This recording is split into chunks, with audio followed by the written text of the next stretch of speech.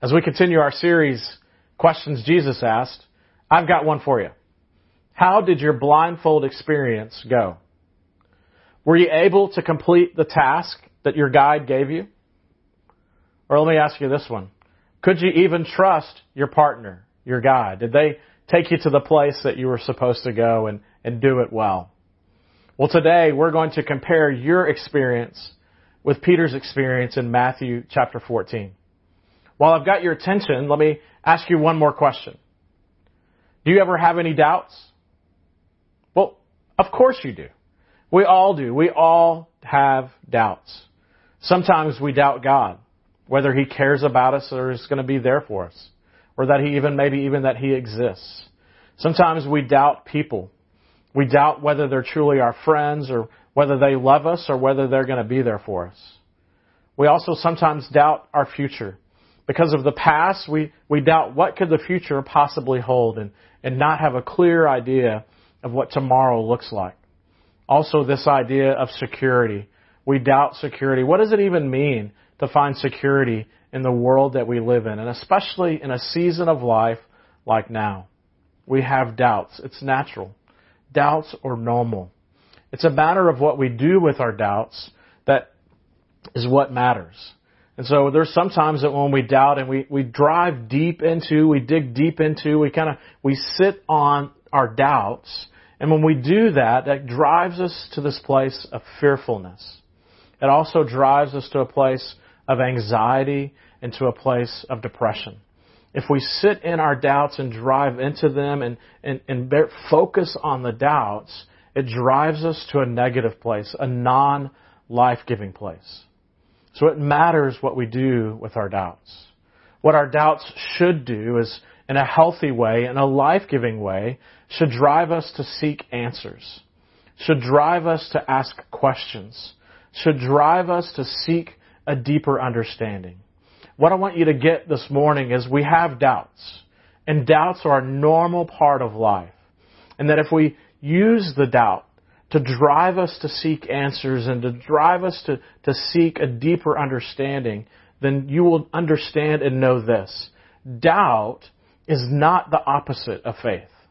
As a matter of fact, this doubt drives us deeper into understanding and asking questions about our faith and the one that we have faith in, the person of Jesus. So as we think about this idea of doubt, let's look at the story of some of the disciples of Jesus in Matthew chapter 14. And here in Matthew chapter 14, Jesus' disciples had some doubts about who Jesus was and the experience that they're about to have with Him.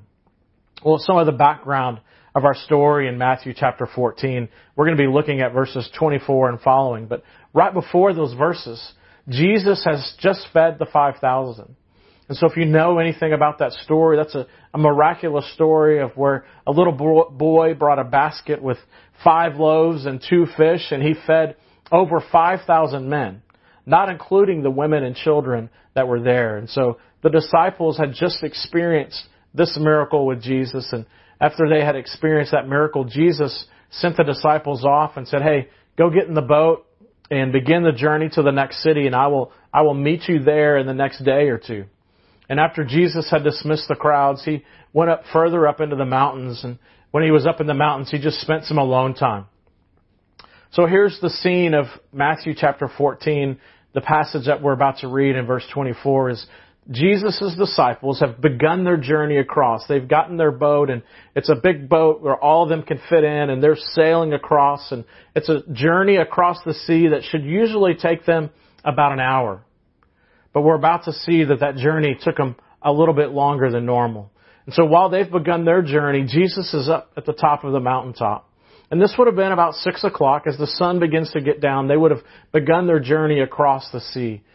Usually the seas would have been quiet and would have been still, and so it would have been a great time to go across. And Jesus was up at the top of the mountain in the dark and having a time alone with Him and the Father, just praying.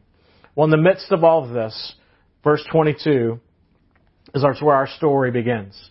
Meanwhile, the disciples were in trouble, far away from land. Now that word far away literally is stadiums, that they were stadiums away. And if you were to calculate that out, it's about 2 to 3 miles away from land. So they're not close to land. They're out in the middle of the sea, and they're not close.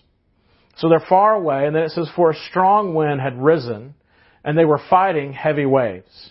Now, some of your translations, instead of heavy waves, it'll say that they were tormented or that they were buffeted by the waves. What it means is this, is that it was a crazy storm, and the boat is rocking, there's lightning, there's thunder, and it would make anybody terrified. And so here the disciples are. They think they're going to have this easy ride across the sea, and a storm comes up, and it begins to rock the boat back and forth, and they're terrified. They're a little scared and afraid of what's going to happen.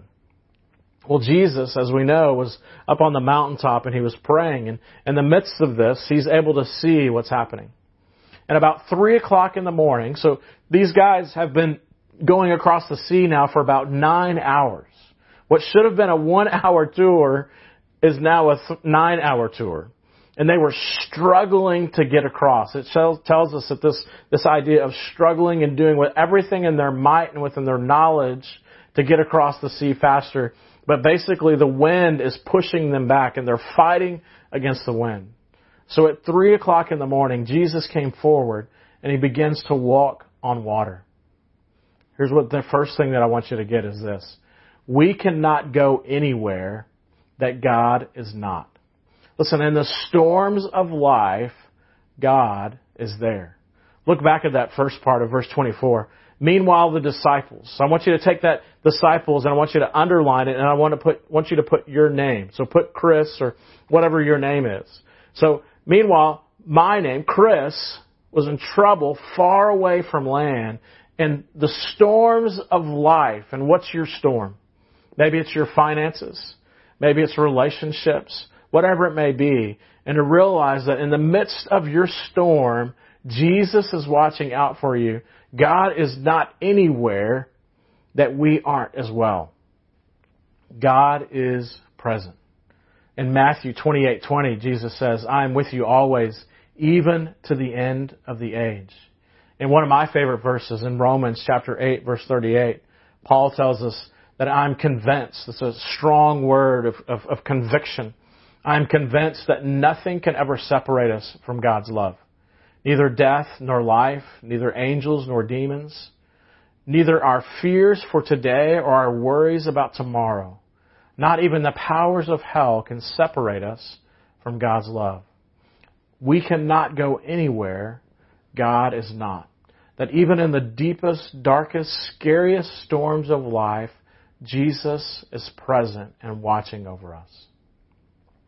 Look at verse 26. When the disciples saw him walking on the water, they were terrified. And I imagine you would have been too. And it tells us, in their fear, they cried out, it's a ghost. Or literally, it's a deception. And so they saw this thing walking toward them. It was unexpected. And they see Jesus walking and they cry out, it's a ghost. And so in the midst of their being terrified and their fear, Jesus speaks to them at once. And what I want you to grasp is this, is that Jesus immediately responds to their fear and the thoughts of that they were being deceived. And he says these comforting words and these words of assurance and peace to them. Don't be afraid. Take courage. I am here. Now, as we've talked about over the last few weeks in this series of questions Jesus asked, this is a phrase that continually comes up in response to the questions. And here these disciples are terrified and they're afraid and they're concerned about the storms of life and the storm that they're in and what could possibly happen. And they see something unexpected coming to them in the middle of the storm. And Jesus immediately responds and says, I am here. There's two things I want us to grasp out of this. One is that physical presence matters. Now listen, in the midst of this COVID-19 season that we're in, I think most of us have recognized that maybe more than we ever thought we would, is that we enjoy physically being present with people. That it means something when someone reaches out and puts their arm on our shoulder or someone hugs us or to even just physically be present in the room with someone. That when you're in the hospital and someone shows up and is physically present, or when you're having a birthday party and people show up. There's something powerful and that says something even more than words when someone is physically present with you.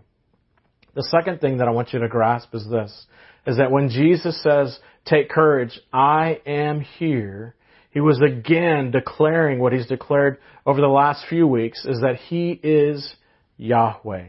He was recalling back to that moment when Moses was having an encounter with God and God spoke to him and God said, my personal name is Yahweh, I am.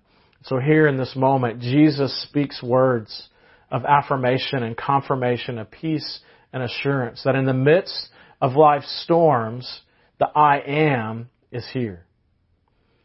So in the midst of this, Peter then calls out to him, Lord. Now some of your versions will say, if it's really you, or if it is you, but the better translation is, since it is you. So Jesus, Lord, since it is you, tell me to come to you walking on the water. Now here Peter in this verse acknowledges that it was Jesus. And so in that moment, he's offering up a moment of faith. He acknowledges that it's Jesus. He hears His voice. He recognizes His voice and he responds and says, Jesus, I want to follow you. And the other part of this, in that moment of, not only is he acknowledging Jesus, but he's saying to Jesus in an expression of faith is, Jesus, I want to mimic you. Jesus, Lord, I see you walking on water and I want to walk on water like you are.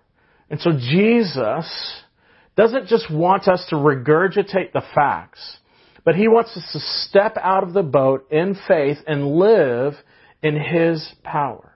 This is the big part of faith that I want you to grasp is this, is that Jesus doesn't just want us to grasp the facts and to know the intellectual things. But He teaches His disciples over and over and over again. It's not enough to just mimic me with my words and my stories, but I want you to mimic me in the authority and the authenticity of my faith. And therefore, if you do that, then you can do things, even move mountains with the faith of a mustard seed. Jesus asks and tells us the same thing, is that if we would just step out of the boat, when we recognize that He's there, even in the midst of the storm, that if we would just step out of the boat, that He would allow us to walk on water with Him, even in the midst of the darkest and scariest of storms of life. So here's what Jesus said. Come on. Literally a command. Come, Jesus said. So Peter went over the side of the boat, and what does he do? He walked on water toward Jesus. The interesting thing is that Peter acknowledged that Jesus was who He said He was in that moment. He said, hey, it's Jesus. I hear His voice and He's walking on water and I want to mimic Him. And so Peter steps out of the boat and he's looking at Jesus and begins walking toward Him. Peter trusted Jesus' words and His voice. He trusted that He was the I am. And so that gave him the confidence, that gave him the trust and the faith to step out of the boat and began to make the walk. And he walked on water. No one else but Jesus and Peter has walked on water. Peter had the faith, the blind faith, to step out and to know, hey, this is Jesus and I want to be like Him. And so he began to walk on water. So many people have discounted what Peter has done. But listen, no one else got out of the boat. No one else even acknowledged who Jesus was. Peter stood up and said, Jesus, since it's you, I want to get out of the boat and walk on water just like you. And Jesus said, well, come on. Jesus says that to us as well. Listen, there's going to be storms of life, and there's times that Jesus calls us to do some things that maybe we don't even think are possible. But if Jesus says, come, step out of the boat, and you will experience some of the most life-altering, life-changing experiences that you can possibly have. But when he saw the strong wind, now this is Peter, but when he saw the strong wind and the waves, so at first, whenever he got out of the boat, his eyes were focused on Jesus. But in the midst of walking, he felt the wind, and I'm sure he felt the water splashing up on him, and so he became distracted by his circumstances and his situation. And in that moment of losing focus upon Jesus and becoming distracted by his situation and his circumstances, He lost trust and faith. All this was based upon his eyesight and what his ability to see Jesus. And so in that moment, he began to lose trust and he was distracted. And so in that moment when he lost trust, tells us that he was terrified and he began to sink. And in that moment of that sinking feeling of literally beginning to drown, he cries out, "Save me, Lord!" He shouted out. Now listen, he was doing fine. And there's all that moment that he moved his eyes away from looking at Jesus. I'm walking on water, but I feel the wind and the waves. Have you ever been there? I think about having camp experiences or having mission trip experiences and you do something and you stretch your faith. You step out of the boat and you do something radical that maybe you would never do before. And in that you sense the power of what it means to live and the power and the authoritativeness of stepping out in faith and mimicking the faith of Jesus. And in that moment, you're like, it can't get any better than this. Sometimes we call it a mountaintop experience. But then immediately we get back home, and after a day or two or a week, the circumstances and the situations of life, we begin to feel the wind, we begin to feel the waves, and we move away from, we're distracted by what had happened on a camp, what had happened at retreat, what had happened on a mission trip. And so then we're distracted by it and we lose focus and we lose trust that Jesus is who He said He is. That even in the storms of life, and we've walked on water, we've had a deep experience with Jesus, but how quickly the waves and the winds distract us. When we lose sight of the truth and focus on how our circumstances make us feel, we will sink. Let me say that again. When we lose sight of the truth, and the truth is Jesus, and focus on how our circumstances, we feel the wind, we feel the waves, when we focus on how those circumstances make us feel, we will sink. We cannot walk on water in our own strength. The only way that we can walk on water and step out of the boat is that our eyes, that we follow the command of Jesus, and our eyes are focused on Him, that we can walk through things and through situations and circumstances of life that we would never have thought possible. But the moment that those situations and circumstances begin to distract us, the feelings and the emotions that come, that distracts us from the truth, and that is the person of Jesus. We will begin to sink because we're trying to live life in our own power and our own strength and our own wisdom and our own logic. And listen, walking on water doesn't make any sense. But if God's called you to do it, it's the safest place. It's the safest thing for you to do. Jesus, after Peter cried out, "Lord, save me," Jesus immediately reaches out and grabs him. And when He grabs him, He says, "You have so little faith." Now, not no faith or not any faith at all, but a faith that's ineffective. And then He says, "Why do you doubt me?" So his faith allowed him to acknowledge Jesus and even request, "Hey, Jesus, I want to mimic you." And so kind of like this idea of a burst of energy that he immediately heard Jesus and he's excited. And so he steps out and it begins to move him. It motivates him. But his faith is not effective enough to sustain him. That the feelings of his circumstances and his situation distracts him. And so he's not able to sustain his faith and continue to walk on water toward Jesus. Well, Jesus immediately reached out and He grabbed him and He said to him, "You're so little faith." He says, "Why do you doubt me?" Well, this idea of doubt is one that is moving in two different directions. That literally that you're moving in this direction and then all of a sudden doubt creeps up and you begin to move in that direction because you don't know if you can fully trust or have full faith in this one. And so in that moment here, Peter is walking on water and the feelings of the wind and the feeling of the waves begins to make him not trust what's actually happening. Because listen, Peter's a fisherman and he understands what can happen in a storm. He's probably lost friends and family in storms just like this. And so it didn't logically make sense that he's able to walk on water. And so as he's in the midst of his excitement, all of a sudden realizes what's happening, he loses his focus and his trust in the person of Jesus, and he's distracted by the situation and circumstances, and he begins to sink because he's lost track of his faith. It's become ineffective in that moment. This effective faith that Jesus is asking and talking to Peter about is one that grows out of a prolonged relationship with Jesus. It allows us to develop trust in God. And this God that as you develop this relationship with Jesus over time, and as you develop this relationship with God over time, it allows us to remember that the same God that we're walking on water with or trying to walk on water with is the one that opened up the seas and allowed His people to enter into the promised land. It's the same God that closed a lion's mouth. It's the same God that opened a whale's mouth to bring Jonah to Nineveh. It's the same God that defeated giants. And it's the same God that calmed the storms. It takes a prolonged relationship with Jesus to develop this effective faith that Jesus is talking about. Now, in the midst of this, we may think that Jesus is kind of getting on to Peter.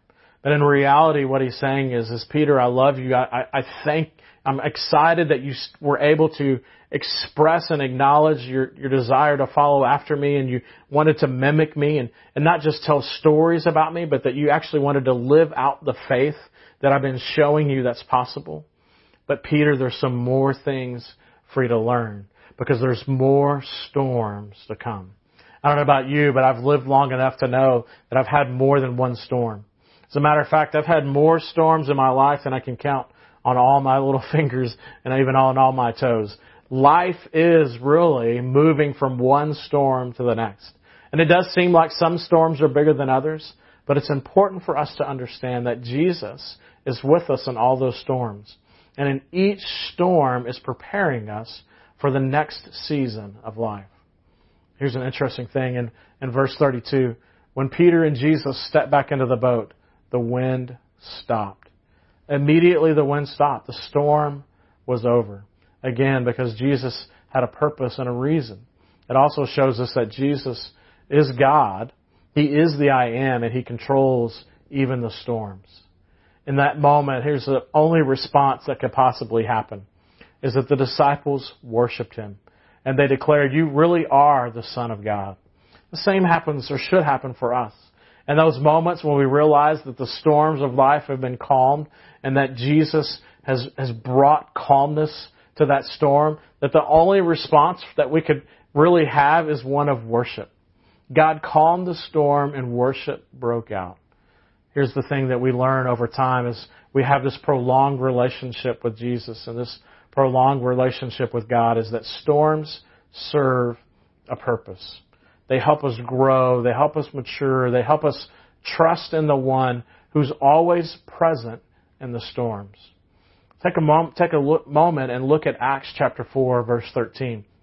As we before you get there and while you're turning there, let me tell you a little bit about what's happening. This is after Jesus' death, burial, and resurrection, and the church, the New Testament church, has begun, and Peter and the disciples have preached their first sermon, and thousands of people have said yes to Jesus and have been baptized. And upon all this and all the excitement and enthusiasm and things happening, the Jewish leaders brought in Peter and they brought in John before the court. And so Peter and John knew that this was a life or death situation that they were in. And so here they are before the court, and they're asked some questions. And here's what happens. Here's the attitude of the court toward Peter and John. They ask them this question: by whose authority do you do these things? And that's all of the miracles that had been taking place. And they told them. And so here's the response of the court. The members of the council were amazed when they saw the boldness of Peter and John. For they could see that they were ordinary men with no special training in the Scriptures. Now let's be honest, that's us, isn't it? That we're just regular, ordinary people who love Jesus, who love His Word and are studying it and trying to grow in it. They recognized these men as men who had been with Jesus. That's the key. That's the key to an effective faith, is a prolonged relationship with Jesus. Spending time with Him. That these guys, Peter and John, could stand before the court and pronounce with confidence who Jesus was, and pronounce that the things that they were doing were because of their faith in Jesus, and that miracles were happening not because of them, but because of the person that they had faith in, Jesus. And because of that, these guys were able to look at them and say, listen, we know, we can recognize there's nothing special about you, except you've spent a long time in the presence of Jesus. That should be true of us. If we want to have the faith that Peter had to even proclaim out, Jesus, if since that's you, well, you allow me to step out of the boat. If you want even that type of faith, that happens from spending time with Jesus. Peter had grown in his faith, and he'd spent time with Jesus, and he was mimicking him. And the same can happen for us. My question for you this morning is, what's your storm? The disciples were in the middle of the sea, and they were tossed by the winds and the waves. What's your storm? Just put it like this. Just write it out. I'm in the middle of blank, tossed by blank. I'm in the middle of this storm, tossed by this wave. Maybe your storm right now is COVID-19, and you're tossed around by fear and confusion and anxiety. Or maybe you're in the middle of the storm of debt, and you're being tossed around by debt collectors. Or maybe you're in the middle of the storm of addiction, and you're tossed around by hopelessness.